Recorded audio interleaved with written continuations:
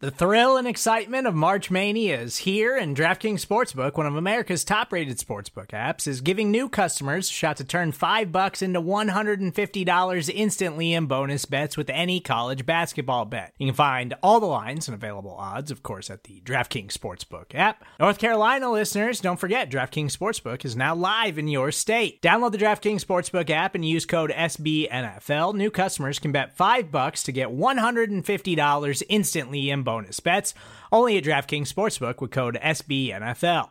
The crown is yours. Gambling problem? Call 1-800-GAMBLER, or in West Virginia, visit www.1800gambler.net. In New York, call 8778-HOPE-NY or text HOPE-NY. In Connecticut, help is available for problem gambling. Call 888-789-7777 or visit ccpg.org.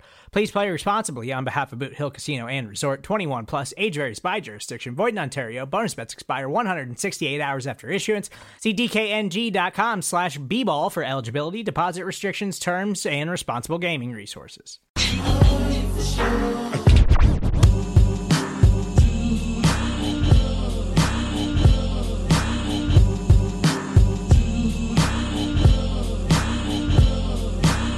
Welcome to the Orange is the New Black podcast. I'm your host, Ace Boogie, with my co-host, Zim Hude. Zim, say what's up.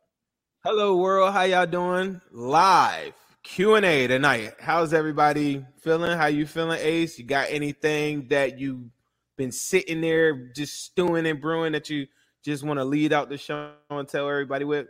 Besides, I think before...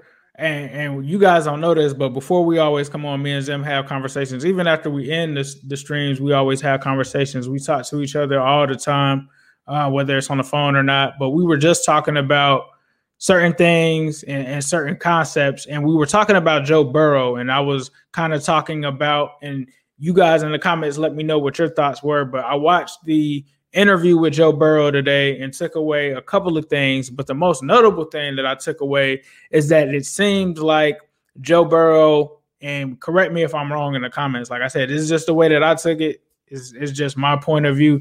It seemed like he was kind of subliminally calling out certain players that may not practice as hard, may not play as hard, and basically said, if you're not going to play hard, then you're not going to play. So we were trying to wonder who exactly that could be directed to.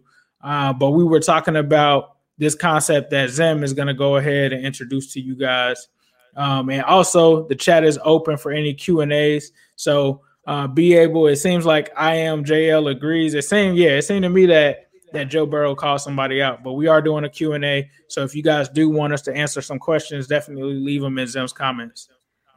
Hey, and as I'm talking to Ace, if you got something that you just want me to go back on, just let me know which ones, and I'm gonna go back on it. But I appreciate everybody for checking us out tonight. Please make sure you subscribe to Ace's channel. It's New Stripe City. Currently, right now, we're doing this from mine tonight. This is Zim Hude. So if you're listening to this on the podcast, whether it be Spotify, whether it be Apple, please check us out on YouTube as well. But the concept that I was saying, I don't know. I was just driving in a car the other day, and I also was driving today. My wife owns a BMW. She's had a Benz. She's had a lot of good cars. I've had a lot of expensive cars too. When I go to the shop to go get maintenance and different things like that on the car, when I bought these cars, I understood that I will have a lot of maintenance with it. And because of it, I don't really aspire to have like a fancy car or really, really nice car. I have a really nice pickup truck now. And I have another backup car that I think is really nice. It gets me where I want to go. But I always revert back to like my younger days when I did want really, really fast cars when I talk about sports. But when I got those cars, I knew that what comes with it is a higher, amount of money that I'm gonna spend on a monthly basis. But on top of that, I have to spend money on the maintenance to make sure that everything's running on all cylinders. And some people are ready for that, and some people aren't. When my wife goes to the thing, she's blown away when they give her like invoice for like $1,200 for something like brakes. Me, I bought that car knowing that the maintenance on whatever I did, when I had a Mazda or whatever, I'm not saying this to try to whatever. I'm just giving you inside my mind. When I bought that car, I understood that there's going to be some things that I got to do that other people might not like or things that I might not like. And that's the price tag that comes with getting stuff like that. To me, I bring this up because John Ross represents that. It's collectively, I think because of perceptions and because of maintenance, I have a theory that Bengals fans don't like fast cars. And when I say fast cars, I'm talking about on the football field. And I'm not talking about John Ross's speed. I'm just saying ultimately they don't want the maintenance with it. Players like a OBJ or Antonio Brown, if I'm the coach, or if in this instance I made the tweet, I said, I hope Antonio Brown doesn't go to the Ravens. A guy told me, like, you crazy? He's going to go to the Ravens and he's going to be trash. I said, are you serious? This dude is a Hall of Famer and he's lit. He's amazing. But the average fan probably thinks that because when you go da-na-na, da-na-na, it's so much stuff, so much side stuff. And most football fans just want to play football. They don't want to hear about no off the field stuff, no maintenance. Don't want to hear about no head cases, anything like that. For me, if I have good coaching in place, if I have people around him that are going to work with him the same way people work with my ass, you know, like y'all talking to them who they now. Like, y'all don't know me 10 years ago. Like, you know what I'm saying? Nobody would have ever thought I'd be right here, right? But people were around me that were smart enough to point me in the right direction, you know, like to show me the proper way to carry guns instead of, you know what I'm saying, the way that I might have done it before or whatever. You know what I'm saying? All these different factors that people get in trouble for. If you could put these players around the right people, then it will work. No, OBJ wouldn't work here, and no, Antonio Brown wouldn't work here because they don't have the stability in other things like that to work around it. And also, the front office doesn't want Ferraris because they don't want the maintenance, they don't want the PR, they don't want nothing with it. There are coaches in place like Mike Tomlins of the world and Harbaugh's of the world that I think can handle any type of personality. And that's why I think Antonio Brown still will go and kill. I don't want him to go to Ravens. I think the average fan looks at OBJ and says, he's a crybaby. No, he's passionate. He's me on the field. Like the crazy outtakes that y'all see from me on a week-to-week basis. Imagine if OBJ was in front of a computer, he'd be screaming and yelling just like me, cursing people out, doing whatever. That's all it is. It's just a whole bunch of passion. But the average fan from Ohio doesn't have aspirations of driving Ferrari. That's just, you know, that's the easy way to put it. So I always get into this back and forth where you got to build up stability and you got to whatever. The difference is I'm smart enough to know that I'm not the smartest person in the room sometimes, and I don't know everything. So I'm willing to take your ideas. I'm willing to take your ideas. I'm willing to take your ideas. If you say we need some big boys up front to make sure that my garage is straight, to make sure that my Ferrari don't get scratched, if you got a mechanic over there that know how to work on this or whatever, then I'm going to say bring them on. Some people sometimes are in the way and they don't allow that to happen. Sometimes players get in bad situations where they don't have good mechanics around them. If you put good mechanics around some of these cars, they work. AJ Green 2 weeks ago was a Ferrari that's been running crazy for 6-7 years. And then he finally had some blown tires and stuff for 2 years and everybody turned on him. They didn't want the maintenance. The same thing happened to Chad Ochocinco at the end of his tenure. They didn't want the maintenance. To me, it's a Bengals thing. I could be wrong, but that's what happens when you have these high volume players that require a lot more attention and have a lot more passion and express it that way. You got a Ferrari and this guy named Joe Burrow as well. And I'm going to tell y'all right now, like Ace was telling me beforehand, that what he said at that press conference today, y'all better get used to it because Andy Dalton was a Honda Civic for 9 years, right? He was a Honda Civic, and that's cool for a lot of people. That's why we clash with Dalton lovers. That's why I clash with Dalton lovers. I don't even know anything. I don't know no models about no Honda Civics. I don't know what year's a good year. I never had a Honda Civic, and that's not to say that that's not a good car. It's reliable. It can run, and you know it's going to pull up on time, and anybody could work on it. You know what I mean? But I don't want that, you know, but that's why it takes a good garage to make sure that you got good mechanics all over, because the big boys that maybe, you know, the Volkswagens of the world, maybe I don't connect with them, but I got a bunch of Willie Andersons that can connect with them big boys over there. I got a bunch of TJ Houshmandzadehs that can, you know, deliver the message over there, you know, to these different things.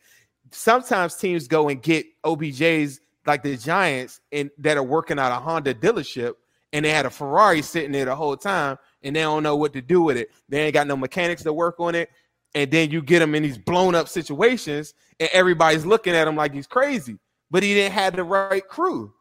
And the same thing, he goes to the Browns. Who's his quarterback now? Like, he don't got the right crew, and that's the whole thing. So people got to decide, what do you want? What are you trying to drive? Because right now, John Ross, whether you like Ferraris or not, is sitting in a garage. And you know what people tell me online, and you were saying is, why do people? Ace was telling me before this, why do people hate John Ross so much? I don't think they hate John Ross so much. They just don't want the maintenance of a Ferrari. Like, you know what I'm saying? I'm willing to go all out. If I get 3 games, I'm gonna run the shit out the pedals of it. I'm gonna mash the gas. I'm gonna go past the cops, and you can't stop me for 3-4 games, and I'll live with that because I know I got backups and Michael Thomas and Erickson and stuff like that. But the average Ohio citizen is not getting that concept. People pose the question to me. They say, "Well, I mean, he might get hurt. I mean, every time, but he isn't though, and he's sitting in the garage waiting for you to hit the pedal and turn the key." And you get no value by him sitting there. He's just getting older and shelved, and you're looking silly by trying to tell us that he hasn't had anything. Thank you for letting me say all of that, Ace. That was basically my concept, and I don't know. I'm not perfect. I might be off on some of this stuff. This is not about who's better or who's not, but that's the whole concept of what I was saying is like, I want to drive Ferraris. I want to hang out with Volkswagens. I want to hang out with everybody. But I do. You think about Bengals sports. You think about Ohio sports. They haven't really had that many Ferraris. And the teams that get to the finish line, like when the Eagles go, I love the Super Bowl run that the Eagles had because their coach was a Ferrari. And he was mashing the gas every time that somebody hit the waiver wire, he was on it. Every time they needed a trade, he was on it. He ran 10 defensive line out. You know what I'm saying? I don't know if y'all seen Doug Peterson's book, but it's an amazing read. I forgot the name of it, but it's amazing. But it's just going at no limit to get what you want and living with the consequences of it later. Some people love John Ross, but because it didn't work out, they fell out of favor with it. I still love that pick. I think it was one of the greatest picks in Cincinnati sports history. Just because of the concept. Like, we will drive Ferraris if we have to, but if you ain't going to run them, then it's a stupid concept, and you'll fall flat on your face. Yeah, I think for me, I agree. Clearly, I think to me, you guys know that I'm not a huge Ross guy. I was cool with them taking him and stuff like that. What I wasn't cool with, though, is you look at any kind of situation. Like, I think when we had Hugh Jackson on here, he talked about Darius Hayward-Bay, right? Darius Hayward-Bay was very similar to Ross, was a guy that was fast, was picked over Michael Crabtree, kind of shocked the world. And like he said, before he got there, it was pretty much everyone had given up on Darius Hayward-Bay, right? And when he got there, he was able to pull a solid season out of him. And to me, I think you've seen that, whether it's John Ross, whether it's Darius Hayward-Bay, whether it's Bashard Perriman with the Ravens, like we've seen this story before. But when you look at a functioning franchise, when you give that investment, when you take that 9th pick, you have to play him in some capacity. Like, when it's to the point that you're throwing in Mike Thomas and Alex Erickson and you're only giving him 1 snap, even if you don't want to have Ross on the team, you didn't have a preseason. You literally have nothing on film really to show them for Ross's talent this year. So even if you wanted to trade him, you can't do that. To be in a game that you were up 21-0 and another team is coming back and you just had absolutely no plays for Ross, but you had trick plays in there. Everybody knows, even if you would have just put Ross in for an end around, the flea flicker, something, it would make sense. It would put something on tape. Like, you could have used him. To have the arrogance to not play him, not only him, Geno Atkins, Carlos Dunlap, to sit these guys completely on the bench, to me, says that you do not want to win. And to me, I think one analogy that this always comes back to me, like when I stayed in college at FAMU, I was roommates with a guy that was a fan. He was a Philadelphia Eagles fan, right?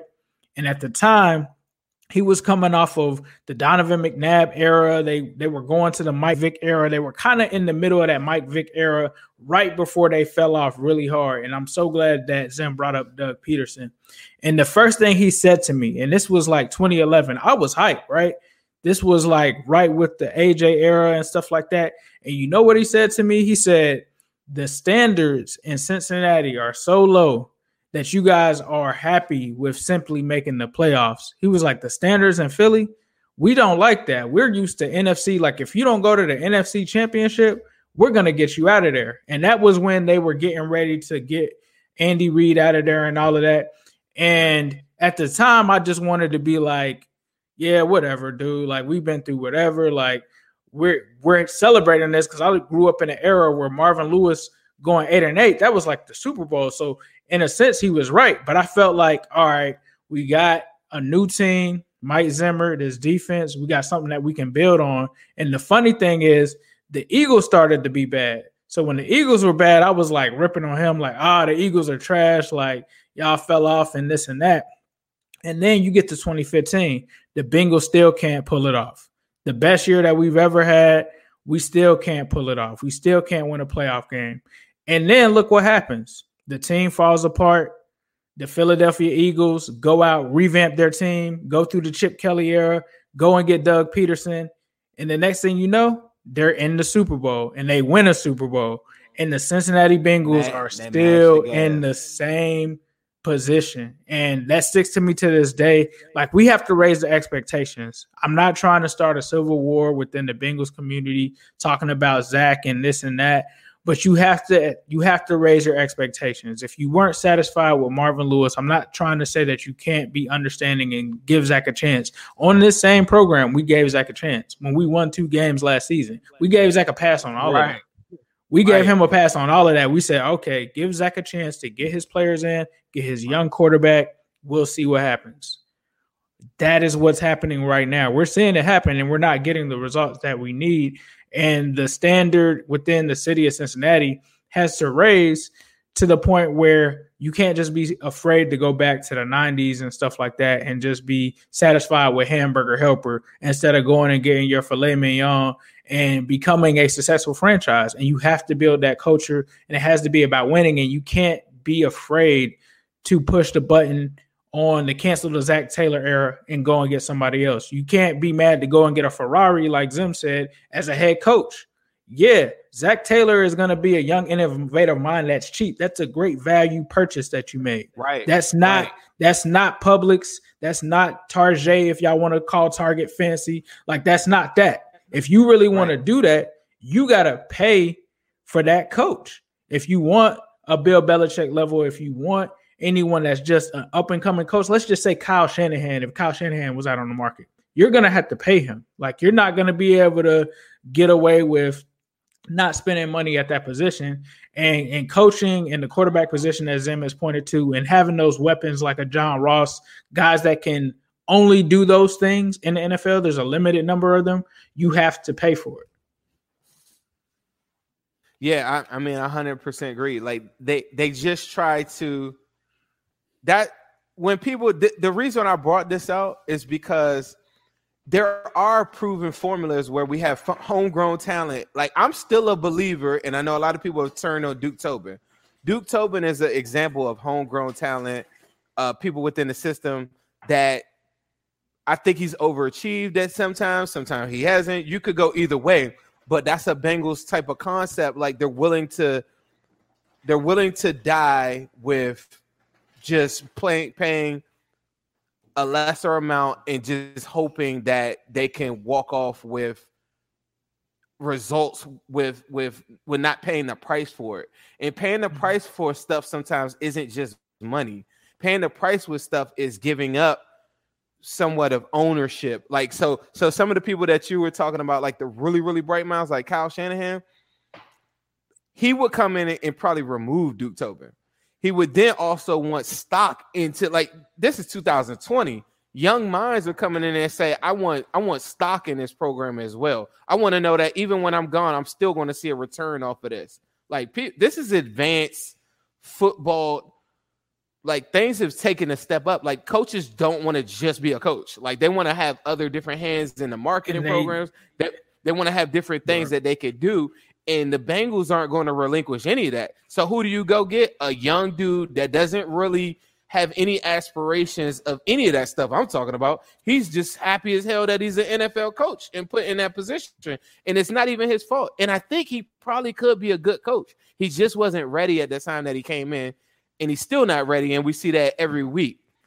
But they got to get out of that. People that are watching this and you're sitting there right now and you're thinking about Cincinnati sports, and I raised that question to somebody, the only Ferrari that we had was Ocho Cinco. But at the end of it, and I mean, you had other players that are really, really good, but Munoz is in a Ferrari. He's not going to come out and demand anything. He's not going to have any antics or anything. Ocho Cinco is a Ferrari, and to this day, there's some people that I know that be like, I couldn't stand the guy. I was like, what? You know, they'd be like, man, every week, why didn't he just shut up and just play? I'm like, because everybody's not made up like that. Like some people got a little, you know, whatever. But that was the only person, but they've never gone out and gone to go get a Ferrari either. So this all season, when they went out and got the DJ Readers of the world and different things like that, I'm like, cool. But they still don't have the right mechanics. And you still got to have these guys that you're paying top dollar for so that the whole garage is good. So we could all work together on our different ideas is my concept. But when you do get a Ferrari or you do get a John Ross or somebody of that thing, you can't just turn your back on it when it doesn't go your way. And you can't just push it off like, oh, well, he always gets injured. So if you get your car out the shop that it was in the car, your car was in the shop last week. Now you got your car back. Y'all not driving your car this week because you think it might break down? Nah, I'm going to go and run. That same car got me 7 touchdowns on 30 receptions. That same car got me 500 yards in like 6-7 games with an ep staff. Like, so people they don't like that, and they don't like this concept of like, people will make mistakes. There are going to be some boomer bust players. That's why you get AJ Greens of the world who are hybrids that can balance out that locker room. You go get other guys like a Tyler Boyd or T. Higgins that's maybe not as outspoken, and you do those things to balance it out so that maybe if John Ross isn't having maybe he isn't having a good game, then you say, okay, well, this might not be it for you, John, but I still want you involved. Watch what they're doing. Give him a target later on in the game. See, come back to him. If you fumble, all right, John, like we're going to come back to you next game. Right now, let's, you know what I'm saying? But when you make an investment that high, you can't give up on it because it sets your franchise back. And when people, even if you don't like the Ross pick as much as I don't like the Billy Price pick, it sets my franchise back when you don't play him or you don't have a role for him. I've seen them run out a big jumbo package where they brought Fred Johnson in for 2 snaps. If they could do that for Billy Price, I'd be just as happy. Even though y'all think that I don't like Billy Price, these are all investments for all of us. So you shitting on a player or saying that he's a wash or whatever, it doesn't do anything to advance us. And that's the whole thing I want to do too. But let's get off of that. Zach Taylor, you gotta come with something better. Do you have any thoughts on this past week? Blowing a 21-point lead that maybe Zach Taylor could come into Cleveland and talk about. Do you have anything that you think maybe translates, or do you think do you have any thoughts? I think my thoughts are. It's going to be hard for them to go into Cleveland and get a win based off of what I've seen from the injury report. I think a lot of people, and really, when you were watching the game, at least when I was watching the game, the real turning point started when Joe Mixon went out of the game because they had the perfect mix between AJ Green, Tyler Boyd, T. Higgins, and Joe Mixon. Joe Mixon was getting yards against that Colts defense, which is not easy. Like a lot of people average like 2 to 3 yards per carry. So when Joe got it going, it really got the offense going. And I also paid attention to the Inside the Jungle podcast this week, and they had Jeff Hobson on. And I think that he said something that really stuck with me is that they have gotten away from running the ball. You look at the common denominator between the past 2 years, they have not run the ball. It wasn't until they got Joe Mixon going last year that they actually won games. It wasn't until we got Joe Mixon rolling this year, it was in that game that we won. And I'm not a big guy that talks about correlations, but this is still the AFC North. I think Zach Taylor thinks he's in like the NFC West or something like that. And this is the AFC North. You have to be able to run the ball. And this team does not have an identity. This is 2 years. This is the second year. And it's crazy because I had friends that were down on Zach Taylor, and they said all these things last year. And I was like, nah, give him a chance. That's not valid. Yeah, we have to see it play out. What they were saying is true. I have to admit it. This team does not have an offensive identity. You can't tell whether they want to run the ball. You can't tell whether they want to pass the ball. It seems like Zach wants to pass the ball as much as possible. And when you have a player like Joe Mixon there that you just handed this deal to, it makes absolutely no sense not to have him involved in the run game. And if you're going to pass it, it needs to be something like the Saints do with Kamara, but you don't do that. So from Zach Taylor, I like seeing a lot of the creativity and stuff that he did. But with Joe Mixon being out of this game potentially, which I personally think at this point, I think he's out of this game because he's really low-key been hurt the last 2 games. And if William Jackson really is in concussion protocol and he's out this game and you're going against Odell Beckham Jr., Jarvis Landry, Hopkins, I'm kind of worried about that. Like seeing the players that I saw on the injury report for this week with the injuries that they have, with the turmoil in the locker room that they have, that worries me. Like unless Baker Mayfield honestly completely comes out and just shits the bed and like throws 3 picks, I'm kind of worried. They'll bring in Case Keenum. They can bring Case Keenum, but for us not having Joe Mixon, like Gio's my guy. I love Gio. He's one of my favorite players. We saw last week Giovanni Bernard is not Joe Mixon. Like you're not going to get that same production from him. So like not having Joe Mixon, if I'm a team, if I'm the Browns and I'm not trying to give them any plans or anything like that, like I would load the box because I wouldn't load the box. I'm sorry. I wouldn't even play the run. Like I wouldn't play it at all. Like for real, honestly, because it's not going to be in a run game. I don't think they had you're saying if you're the Browns. If I'm Cleveland, it's like y'all have no run game. Without Joe Mixon, like there's no threat. I'm not biting on play actions. I'm not doing any of that. I'm focused on stopping your receivers. And I'm probably going to try to blitz some people as well. After hearing you talk just now, I almost feel like you're at the crossroads, Ace. I'm definitely at the crossroads. I'm just being real, bro. Like if we don't have to me, Joe Mixon is the key to this offense. I think we've seen that. Like you have to get Joe Mixon going. When I looked at that Colts game, when we were up 21-0, if you notice, Joe Mixon was in the game. As soon as Joe Mixon goes out the game, as soon as he gets that injury and they throw Gio in there, the run game is non-existent. They start passing. They start overthinking themselves. And then the offense just loses its steam because they couldn't balance that defense or that passing offense with the run. And when they had it, it was beautiful. Like they took off, they go up 24-0. And it's like, and I was talking to my cousin because he was watching it. He was like, bro, as soon as Mixon went out of the game, it's like everything stopped. It was like the defense automatically could just concentrate on our receivers and stuff like that and play it like that. The Colts had never seen a run game like that. Like even when they went against Cleveland the last week, which Cleveland was supposed to have a number one, like Joe Mixon was doing stuff against that defense that they had never seen. Like, and you got to remember the year last season, Joe Mixon tore them up. Joe Mixon was about to tear them up again until he got hurt. And when he left that game and came back, even when he came back, it wasn't the same. It was like the energy was gone. Right. So if we go into he had a damn good first half. And somebody was talking to me the other day. I went back and watched it. That Boyd, do you remember this play where Boyd he would have had a first down, but he backed up and then we didn't get it? I saw that. Down? Yeah, that was a really big play. But also the other thing that I was saying, that the key component of us losing that game, and I don't want to harp on that game too much, but it was just you say Zach wanted to pass. I think they really did want to run because they had a conscious effort. Excuse me. They had a conscious effort of running the football in the first half. And when I rewatched it, I said, damn, they were running the football really way better than what I thought. We just had a short field, had a couple other things going in the wrong way. But had we been able to establish the running game in the second half, I think a lot of stuff wouldn't have happened. And I think you would have limited, at the very least, the opportunity of Phillip Rivers. And that was the one thing that I thought was the the biggest problem like of that game. But when I was asking you, were you at the crossroads? Mm-hmm. The crossroads is where we were last year, and we got to this point where we stopped wanting them to win football.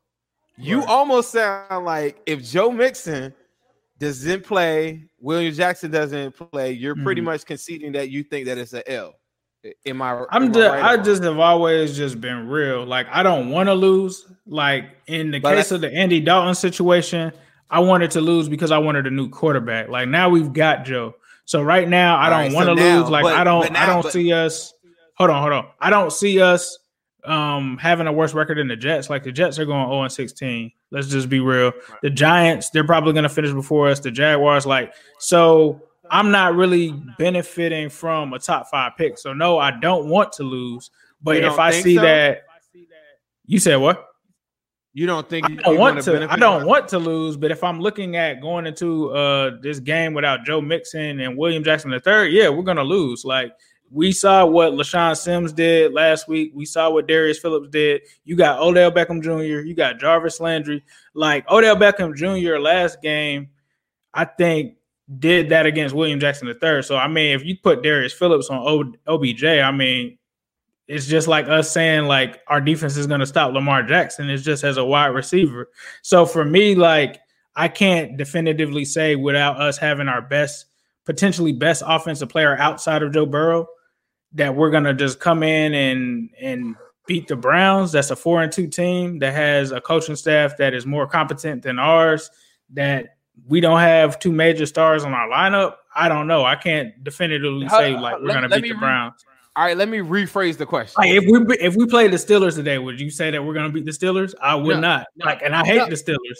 But let me rephrase the question. This is what I'm asking you. I'm not asking you, do you think that we're going to beat the Browns? I don't want to lose. No, I don't want to lose. All right. I do not want to keep losing. I want to win.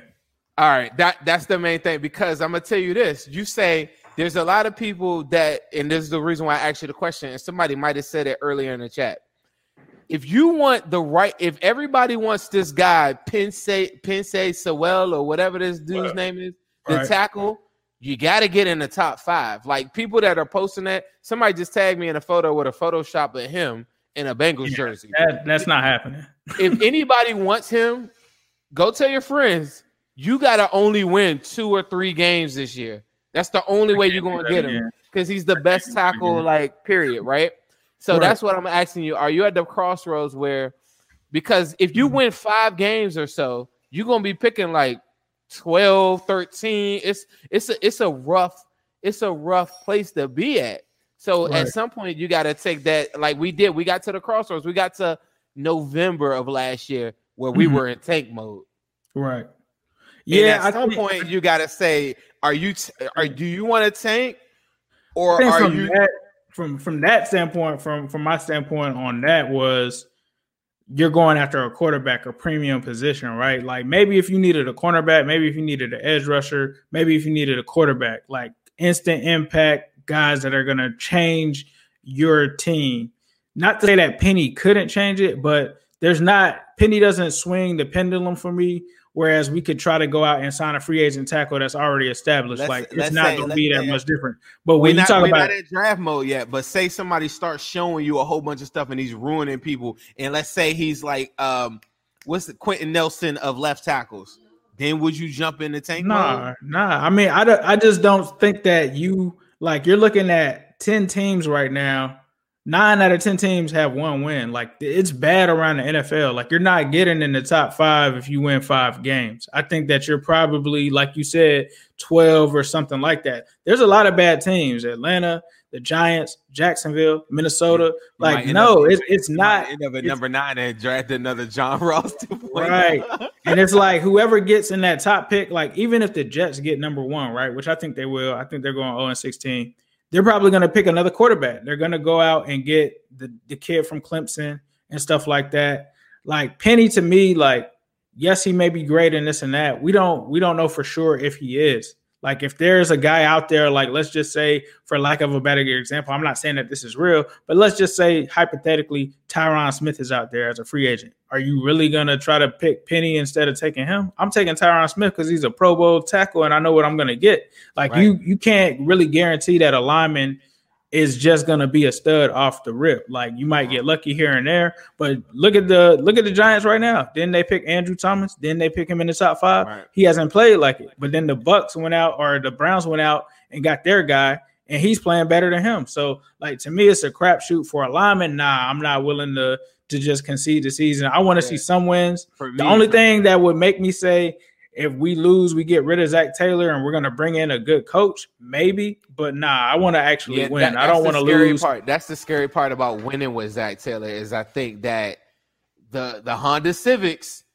the Dalton lovers of the world, that will be enough for them.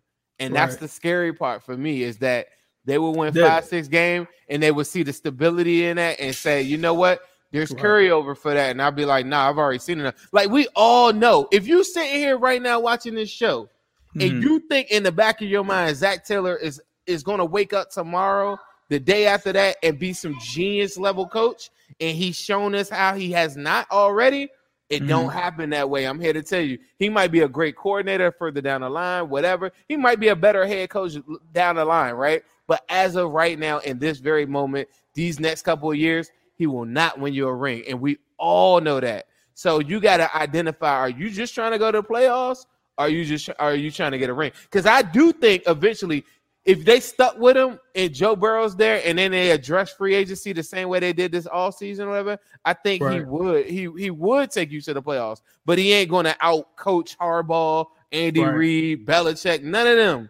None of them. And if you being real, you need to say, yeah, like, get him about it. You know what really scares me? What? The worst thing that we could do is lose all of these games. Let's say Penny goes early and they take, and I've been hearing this, they take Jamar Chase. Jamar Chase is not like, we got to protect Joe Burrow. We can't go out there and grab another receiver. I've already been hearing people say, let's let A.J. Watkins get another receiver. And that's really just like ripping Waddle. The Band-Aid off. Yeah, Waddle, like, no, I'm not doing that. Like, I don't. And I told people this the year that we picked John Ross. It was nothing against John Ross. I was telling people we didn't have anybody to replace Big Wit. I was like, we got Cedric Ogbuehi, which we know is trash. And I told my man Moody this, and he can vouch for it. I said, we got Cedric Ogbuehi that we know is trash, Jake Fisher that is trash. And this was when people was talking about Mike Williams, John Ross. It was right before that. And I was like, bro, we literally don't have an offensive line. It doesn't matter if you had Randy Moss there. Like, the quarterback's never going to be able to get the ball to him if you don't get him a tackle or something there. Right. We didn't do it. We went and got John Ross. And honestly, the biggest reason that John Ross, this offense, period, has not worked is because they don't have people to block long enough for them to be able to make their routes and stuff like that. Like, if John Ross goes to the Chiefs, he's taking off. If he goes to the Eagles, he's taking off. If he goes anywhere else outside of the Bengals, taking off. He goes anywhere, he's taking off, because those teams have invested in their offensive line. They have people there that know what they're doing and will have the line stay strong enough for them to be able to compete these plays. And I think that that's where Bengals fans are missing. The point is, we need to draft offensive linemen. We got to protect Joe Burrow. Like, look at what the Colts did. The Colts literally spent most of their draft capital protecting that, because when Andrew Luck was there, they didn't do that. And as a result of that, he got beat up. Yeah, they went to the playoffs. Yeah, they won some games. But Andrew Luck was supposed to win a Super Bowl, especially coming off of what they did there. And they waited too late to invest in the line. The Bengals are really Andrew Luck in this situation. I'm not saying to not be able to go out and get a wide receiver later, but you got to at least spend 1 or 2 picks on that line. One has to be a guard. One has to be a right tackle. You got to shore those up, or whether you deal with that in free agency, whatever you got to do, get the foundation right and then get the rest of the pieces right. With that said, I do think that there's a chance that John Ross could be traded to Philadelphia. That's just what kind of makes sense to me. Philadelphia, no receivers right now. They just did something where they made Fletcher Cox restructure his deal. That could be to allow them to take on John Ross's contract. to me, you just gotta give that kid a chance. Like, he's gonna leave here. All of you guys that are doubting him, I'm not the biggest Ross fan. I'm just telling you, as a logical football fan, he has talent, he has speed. You put him in an offense where they're doing that. Like, you send him to the Arizona Cardinals, he's gonna take off. It's gonna happen, and then you're gonna be upset, and then you're gonna be like, "Why didn't we do that?" That's what's gonna happen. But I think that he gets traded.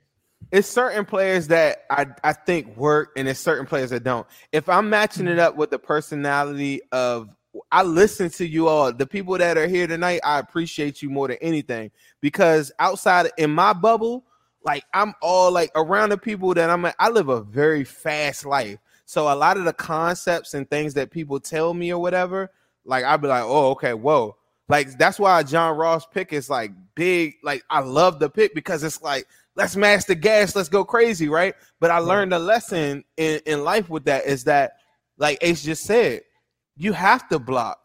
You have to be able to you have to win the trenches. You got to understand, where are we? We're in the AFC North. Like, the Browns are 4-2 right now, because even in the offseason, if it ain't, they did so much. Between them and the Bills, they did everything in the draft and the free agency to go bulk up their line and do it on the defensive side in free agency with Sheldon Richardson, people like that, Olivier Vernier, all these people like that they bulked up the trenches. You look at our trenches, I think we did the same thing in defense, right? But it's just so crazy that we got 6 starting defensive linemen that are just hurt, and people just kind of disregard that part. And that's a big factor in this whole thing. But moving forward, we got to put it all together, though. I just want people to understand that if you go get like a flashy player or something like that, there's a little bit more that comes with it sometimes. And y'all got to be open to it, because if you're not, you're going to be on some Marvin Lewis stuff and just ruin this dude's mind. Like, and I don't want Joe to be ruined. And the reason why I said that is because of that. All right, listen, the reason why I love Joe Burrow as much as I do, and a lot of y'all might not be paying attention to some of the stuff that I show now, but I showed it on Twitter, I showed it on the gram. What's the first thing Joe Burrow did when he signed, right? He went and got a chain. You know me, I like chains. I like ice. I like big houses. Like, I want cool stuff, right? People that have that type of, like, he has other aspirations, I believe, outside of football. He has other demands that he wants. He is from Ohio, but he's not, like, like, with his mindset, he will roll out on you. Like Hugh Jackson, when we did the Hugh Jackson interview, y'all got to understand the makeup of people that don't think like everybody that's in your neighborhood. I don't think like a lot of people that we engage with every single day.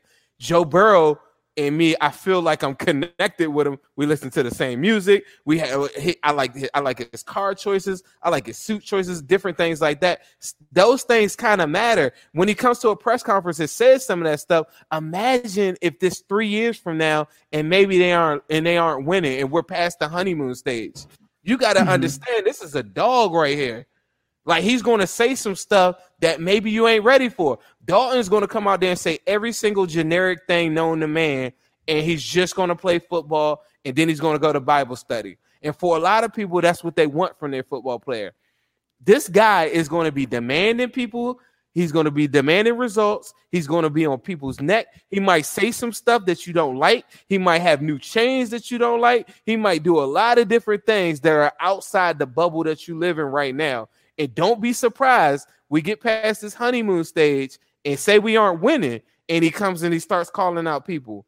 Understand who this guy is. And the only reason why he's doing it is because he's super passionate about winning. And it has nothing else involved with it. Just because we don't have the same taste doesn't mean that we can't work together. He has a different taste than what you're accustomed to. And I'm giving y'all that warning right now. You're going to see him at parties. You're going to see him on yachts. You're going to see him with rappers. You're going to see him doing a lot of stuff that number 14 never did. But that doesn't mean that he doesn't like football. That doesn't mean that he doesn't love Ohio. It doesn't mean any of that. He has a different mindset than what you're accustomed to. So you better be ready for that. And part of that is if you don't give him what he wants, the same way I am throughout my day. If you don't give me what I want in this battlefield that I'm living in life right now, I will move you right out the way, and I'll keep on going on my same path because I will get to the finish line. Some people aren't that demonstrative. Some people aren't that aggressive. Andy Dalton was never that aggressive. But the one thing that it does, it makes everybody on their toes. Like people that are next to him, guys that are blocking are gonna be saying, I don't want Joe calling me out.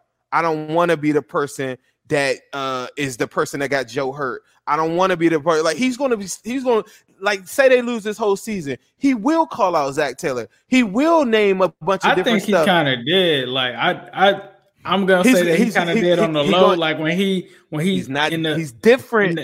In that press conference where he was like, I wanted to score, but we wanted to kick field goals all the rest of the game. I thought that was kind of a shot at Zach. That's the way I took it because Zach chose to do the field goal thing. And it might be because this is what's going to happen. At the end of the day, he wants to win more than probably most of you. A lot of people been fans. He ain't even a Bengals fan. Most of the people that's probably in here right now, most of the people listening right now, been a Bengals fan longer than him, but he wants to win way more than you. And that's a crazy pill to swallow. This guy is playing for your franchise, and you better give him what he wants, and you better not try to say, oh, because he went to a party, he lost the game or whatever. He's just built different, and he's going to outwork everybody, and he's going to back that shit up. But at the same time, you better give him what he wants. Let's get into some of these questions, Ace. Did you have any other thoughts on that before we get into these questions? The only other thing I want to say is I heard somebody say economics and stuff like that. Like I have my MBA. The Bengals can do what they need to do to still survive in Cincinnati. Like if they build a contender that this city will support, they will have absolutely no problem with doing that because Ohio or in Cincinnati more in general, that's where you got JP Morgan. You have all of these established businesses in Cincinnati. People in Cincinnati make money. So if they want to support the team, they can support the team. So if they put out a competitive team out there on the field or not, obviously it's a family-owned organization and all of that. We know that. But he has to make an investment that will set this city on fire because just imagine if the Bengals go to the playoffs and win a game. Do you understand where their footprint is? It spans past Cincinnati. I live in Florida now. I see Bengals fans all the time. Zim lives in D.C. He sees Bengals fans out there. I mean, he's a Bengals fan himself. You go on the West Coast, there's Bengals fans. Like, there's Bengals fans all over here, and it's just growing because of Joe Burrow. And when you have personalities and Ferraris like that, a lot of people were introduced for the Bengals by Chad Johnson. Like, just imagine a whole era of that happening. Like you will constantly get coverage on ESPN if Joe Burrow is playing good and the Bengals are winning. They will be on TV literally every single day. Nobody knew about the New England Patriots really like that until they started winning. They're not in the biggest market. They're not in New York. They're not in Chicago. They're not in LA, but they win. And that's what you need to do in order to get to that level. Right. All right. We got a lot of people in here. Shout out to Josiah Hernandez. He says he's in Oregon. I said Oregon. I've been drinking some special tea, so bear with me, people. That's KJ. He's from New Jersey. IMJL says he's live in California. I think Ross needs to go to Cali for real. That was my thought. I could see that. I could see him going out Cali there. Boy, get him comfortable. San Francisco would, I could see him there. That's why I said 49ers, and you got a genius coach. He's smart as hell. I think it works. Let's go. Nandon says, how long until we fire Zach Taylor, Ace? How long until we fire Zach Taylor? So from what I heard with Jeff Hobson yesterday on his interview on Inside the Jungle, he said, whenever we know, we'll know. I think for me, I feel like Mike Brown may give him the end of the season, but if Joe Burrow I think the Steelers game, mark that game down. I know a lot of people talk about how Mike Brown hates the Browns, and he does because of the ownership and the history. But if Joe Burrow goes out and gets sacked in the Steelers game like 10 times or gets hurt, something like that, Zach Taylor's gone. So I think within these next 4 weeks, and excluding the bye from that, this stretch will determine how long he's there. I'd probably say it's a 60-40%. I'd probably say it's a 40-60% chance that he's fired during the season. Right now, I'm leaning towards the 60, but if Joe Burrow gets hurt, that's probably 98. He's out of there. Okay. I mean, I second that. I think I was telling you this. If they had a 2-loss stretch, I think his seat is super hot. And I said that right before the Colts game because Mike Brown does not like losing to the Browns. Now, if it's a close game, that's one thing.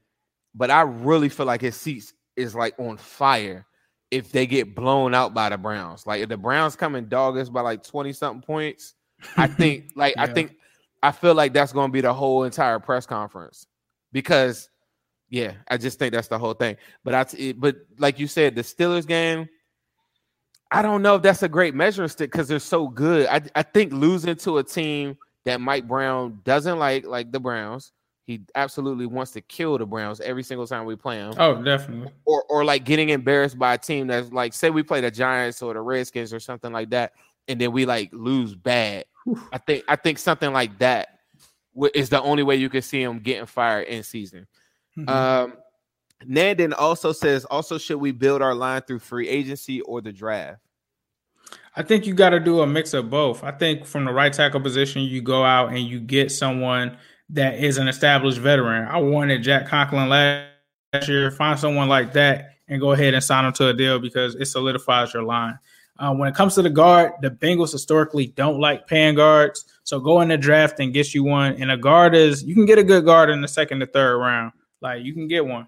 You need 2 guards. Yeah, I agree. You definitely need 2 guards. So maybe you do sign one in free agency. Larry Warford, I mean, we've talked about it. He lives around this area. I think it's got to be a couple different things. If you're drafting in the top 10, then yes, let's go get the tackle. If it is Penny, right? Somebody like that. If you're top 5, then you could go do that. But outside of that, if we're talking about losing AJ Green off the books potentially, Geno Atkins, Dunlap, guys like that, Gio gets you like $4 million off the books. Like you got a bunch of guys. I saw a figure where somebody was showing they had like 67,000 in cap space.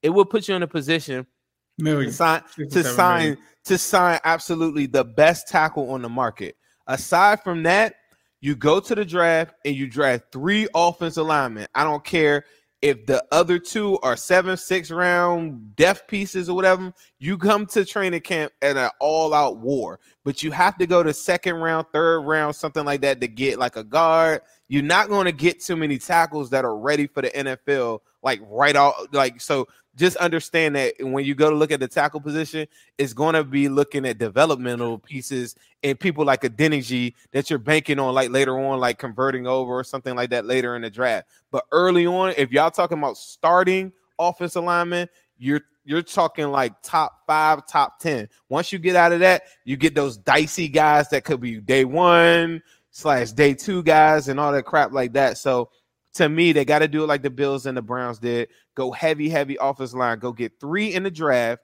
Go sign the top tackle out there, and then probably sign an undrafted free agent. Like you're gonna go to OTAs and have like an all-out war with all of these guys. And guards and free agency aren't that high compared to what you would be paying for the tackle position in the open market. So they got to go against the grain.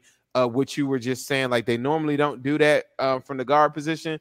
They normally don't sign DJ Readers of the world, so they need to go out and go sign the DJ Reader in the guard position, which will probably run you about $8, $9, $10 million per. And if you were to say that in the offseason right now, coming into this year, everybody say, hell yeah, that's a no-brainer. Give it to me. But at the time, it didn't seem like a big deal, so they went and got Xavier Su'a-Filo, who I did like, but it's not Larry enough. Warford should have been signed over him. Like, it's not enough impact. They should have signed Larry Warford. Like the key is to me is to get multiple, and I'm a big proponent of getting like extra depth at all of these different positions, so you have options. Not getting depth pieces so Sean Williams of the world can be pissed at you because you're not playing them. Like I'm talking about like guys that really like want to battle it out and it's a team effort thing, not miscommunication. Guys thinking that they're going to have a bigger role, and then you bring them on, and then you give them 10 snaps. That's not the same thing. All right, next question. Fuse says the quote of the season is "Don't waste talent." Andrew Seiler says, I hope I said that right, Andrew or Sealer. Says, do you think Zach job will be in jeopardy next week if the Browns blow us out at home? I kind of answered that one. Nandon also says we need to sign Quentin Spain. Ace did a video earlier today on New Stripe City's YouTube, so please check that out and get his thoughts on Quentin Spain. Someone asked later on in here, what is Spain's PFF grade? That was Blake Poland. It is slightly higher than Redmond, and it's slightly higher than Michael Jordan, so it is an upgrade. This year hasn't been as good as his past, but believe me, people, it is an upgrade. But I will tell you this. I think the staff says, no, we got our guys what did Jim Turner say a couple weeks ago? Oh, we got all of our answers in-house. So people thinking that Spain is going to come across your screen with the da-na-na, I don't think so. Don't get your hopes up. But in all actuality, they should. I just think that they're preaching this whole thing of cohesion, but they're the most non-cohesive guard tandem in the whole National Football League, so it doesn't even make sense. Do you have any other thoughts, like if people don't check out your video on Spain that you want? I don't think that they'll do it. I think that they should do it, but the fact that he was cut, I think means that they would have to claim him and pay some of that money, which they're not going to do. And then if you're him, like coming from a team that was on a route to the playoffs, and now you have your choice of picking a team, why would you go to a 1-4-1 team? And he probably knows Cordy Glenn, probably talked about Jim Turner with Cordy Glenn. He's probably not going there, guys. Don't get your hopes up. Right. I just don't. And part of me wants to see Zach and his crew run with their I said this in our last time that we had a show, is that I want to evaluate all of the players, because not playing the current guys right now, part of me just wants them to maybe just fail with some of the players that they believe in, so that we could just move them out the way if they fall on their face. If you go and bring in all these, like somebody new, and then you're battling it out a little bit at practice or something like that, I think it leaves like a little bit of doubt, or it brings it so that next year that some of these guys still hang on. I think we've seen the last of like Sean Williams and some of these other guys, just because by the time a new staff comes on, there's nothing on tape, is what I was saying last week. And it's so many thoughts. I'm sorry. We have any more that was any more questions that they got? Yeah. Let's go through these really quick because we gotta wrap this up. Yeah.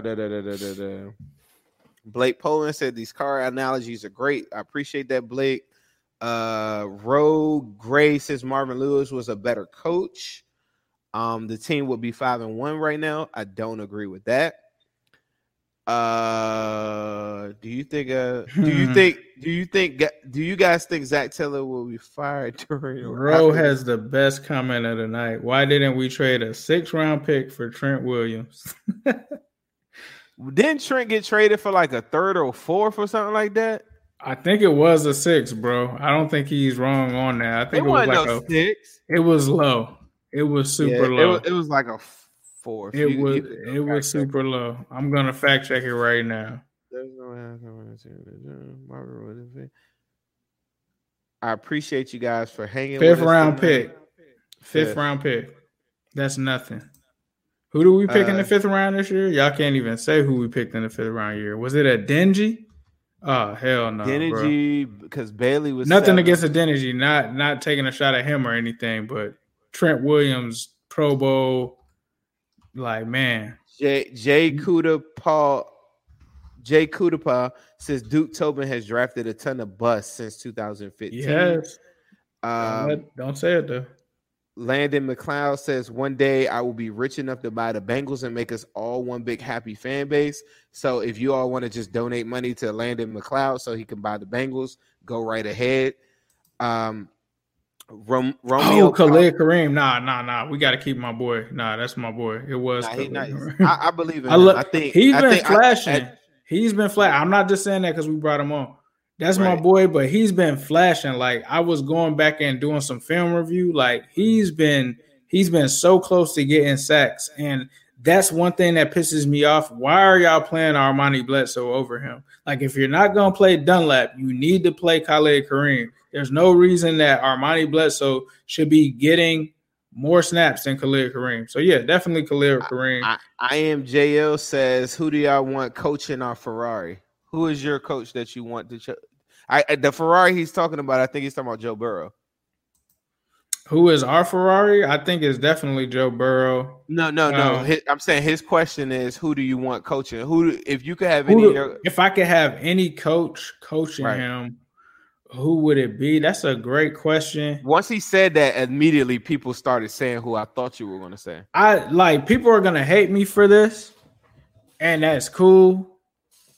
I would go and get Jim Harbaugh because Jim Harbaugh took the 49ers to the Super Bowl. And then when they got rid of him, they completely crashed and burned. I would go and get Jim Harbaugh. He was Andrew Luck's coach. I would love that. Joe Burrow, go and get Jim Harbaugh. I would do it. That. What did Jim Harbaugh do? The greatest thing I've heard all day. Fired. What did Jim Harbaugh do to get fired? He had drama with the GM. That's it. You know what's so crazy? 3 years ago, I don't know if you guys check out Daddy L. McDuck. I went on his show and we were talking about the search for hires or something like that. This is a year before Marvin Lewis got fired. Mm-hmm. I think Jim Harbaugh, Jim, right?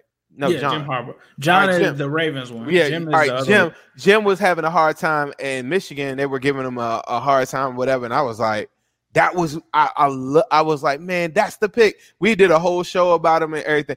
I totally forgot about him. He would be so amazing. See, people like Eric Bieniemy is a great messenger because that came up next. Right, is a great messenger to he has a common ground with the players he played. I would love him, but you just don't know. I don't know about him. The more and more I watch him, and I watched the Chiefs game the other day, and just saw him on the sideline and stuff like that. The more and more I learn about him, the more and more it makes me be I don't know if that's a clear cut candidate. It sounds good, just like what's the Joe Brady, right? It sounds good. And I can't even really see it, but I don't know. Like you said, Jim Harbaugh. Jim Harbaugh from Ohio, from Toledo, Ohio. Right, Joe Burrow from Ohio. What about Lincoln Riley? Somebody said, what about Lincoln Riley? Lincoln Riley, I'm not mad at it. I'm not big on college coaches coming fresh out. Yeah. I'm not. Unless. That's Zach Taylor 2.0 kind of. It's kind of Cliff Kingsbury. It's kind of Cliff Kingsbury-ish. Yeah. But I don't think the problem is he knew Kyler Murray before he got the job, so he picked him. Kyler's his guy. He's riding with him, right? That's just college. Think about what AJ said when Joe Burrow got drafted. He was before he got drafted, he was yeah, he's dominating there, but that's college. NFL players, NFL veterans that are in the league, they're not going to really respect college coaches like that. Harbaugh has already proven at the next level that he can get to the Super Bowl and stuff like that. So he's going to command a ton of respect from these guys. And I think the last thing that you want to do is bring another guy in like a Lincoln Riley or Joe Burrow's coach that went to the Panthers. I can't recall his name. You guys will probably say it in the chat. I don't think you should go that route. I think, like Zim said, not the college coach route. Go and get somebody established. Go get Jim Harbaugh. For me, I'm gonna tell you that somebody might have told me this a couple years ago or something like that. It might have been Daddy-O as well. But the one thing that the Bengals need to do is you could sell me on Volkswagens and Civics and stuff like that all day, and you could go do it. I studied one of my other good teams that I really, really like is the John Gruden Buccaneers. You could sell me on a bunch of Subarus, Volvos, and all that stuff like that if you get people in the leadership like Tobin would have to go in the format that I'm saying is that you have to Bill Parcells the situation. Everywhere that Bill Parcells goes, he comes in and does a complete overhaul of everything in the whole entire building. And it equates to wins everywhere he goes. Go look it up. It has to be somebody like that that's trusted. If Joe Gibbs came and said, these are all of my guys, and I want to do it this way, and this is how we're going to do it. We're going to run the football. We're going to do this, or we're going to run this scheme, and this is it. kind of alluding, like kind of going hand in hand with what you were saying earlier in the program, is that you just need a personality that knows how to formulate culture and not come to a podium and just say it. Like, you got to have somebody that really has done it by winning Super Bowls, that knows what it takes to do it, and doesn't because it has to kind of go hand in hand with the personalities of the city and stuff like that. I don't think the fans, John Ross could go for 1,000 yards, but if he got hurt tomorrow, it just doesn't work with the city, like that type of player. I think the new coach has to be somebody like a Jim Harbaugh that comes in with his own approach, and it's really like everybody just trusts his decision making, and it has to go all the way from the top to the bottom. But Mike Brown isn't going to ever give us that. He's never going to give us a situation where he's just. I'm talking about Bill Parcells will fire like the whole lunch lady in that thing. Like when he comes in, the Giants, when he came in there, whatever, everything must go. Like, you know, like that type of guy. And that's the only way the culture could change. The other thing that can swing a culture is at the quarterback position, the most important position. And it starts with him, and it starts with his demands. And that's why I said in his 4-year tenure, the fans got to understand he's going to have a different voice, and you better be behind him. His contract is about to expire. This is Bengals. Who? Jim Harbaugh's contract is expiring at the end of the season. So look, hold up. This is what you want to do. You can't afford him. Everybody here, we did the Harbaugh stuff. Everybody out there in Twitter world, y'all all screaming Eric Bieniemy. Me and Ace, the first people on the Harbaugh train. If you not two birds out with one stone, I'm talking to you right now. If you just so happen to hear this, knock two birds out with one stone. Get Harbaugh, let him be the DM, the de facto GM, and the coach. Saves you 2 for 1. Don't have to pay a whole nother GM or any of that. 2 for 1. Jim Harbaugh. You know what's so crazy about him? He is crazy as hell. You ever heard him at like a press conference and stuff? I love that guy. Could you imagine like a Hard Knocks with Jim Harbaugh, Joe Burrow, like this team, like, bro. Woo! Whoa! Wow! All right. Well, all right. We almost out of here, guys. I think we've done enough. Somebody said, "Where do you draft a corner? How do you feel about the cornerback?" That's the last question I'm gonna answer here. What do you feel about that, Ace? What are you looking at the cornerback position? Do you have faith in Trey Waynes coming up? I'm not gonna speak on Trey Waynes without seeing him. I've talked to just casual football fans. They are not the biggest fans of Trey Waynes. We'll have to see. Like maybe it might have been. I can't see that though. Like he played under Zimmer. Like we all know Zimmer coached Deion, so couldn't play like that under Zimmer. I don't really have. We'll just have to see. Like I'm not mad at him being the number 2 corner, but if you're telling me that William Jackson III is going to leave and he's going to be your number 1 corner, then I have an issue with that. But we'll see. We'll see what it is. If that is the case, if their plan is to try to go after a Surtain or Patrick Surtain's son or something like that next year, I think that would be a mistake. I think that you should retain William Jackson III, but we'll see what Trey Waynes has if he makes it back. I don't think he's making it back this season, but we'll see. I'm with it. So, thank you very much for checking us out, people. Please hit the subscribe button on this bad boy here. I appreciate you every day of your lives more than you could think of. If you have friends and people around you that are telling you, hey, you shouldn't be a Bengals fan because you tell them to eat shit and tell them Zim said it. And that's all I want to say to close. It's like, nah, just but I want to applaud everybody for sticking through this thing, honestly, because this is going to be a rough season, but I don't think it lasts long because we got number 9 at the helm. Ace, you got any closing thoughts that you want to say? Nah, don't let your Ohio State fanship like make you think that Jim Harbaugh is not a good coach when he went to a Super Bowl. Like, I don't want to hear that. Don't make your Ohio State fandom think that Billy Price is not a bust over John Ross. But yeah, that's all I got. Thank you guys for rocking with us. We appreciate all the support. Can't wait to talk to you guys again. Who?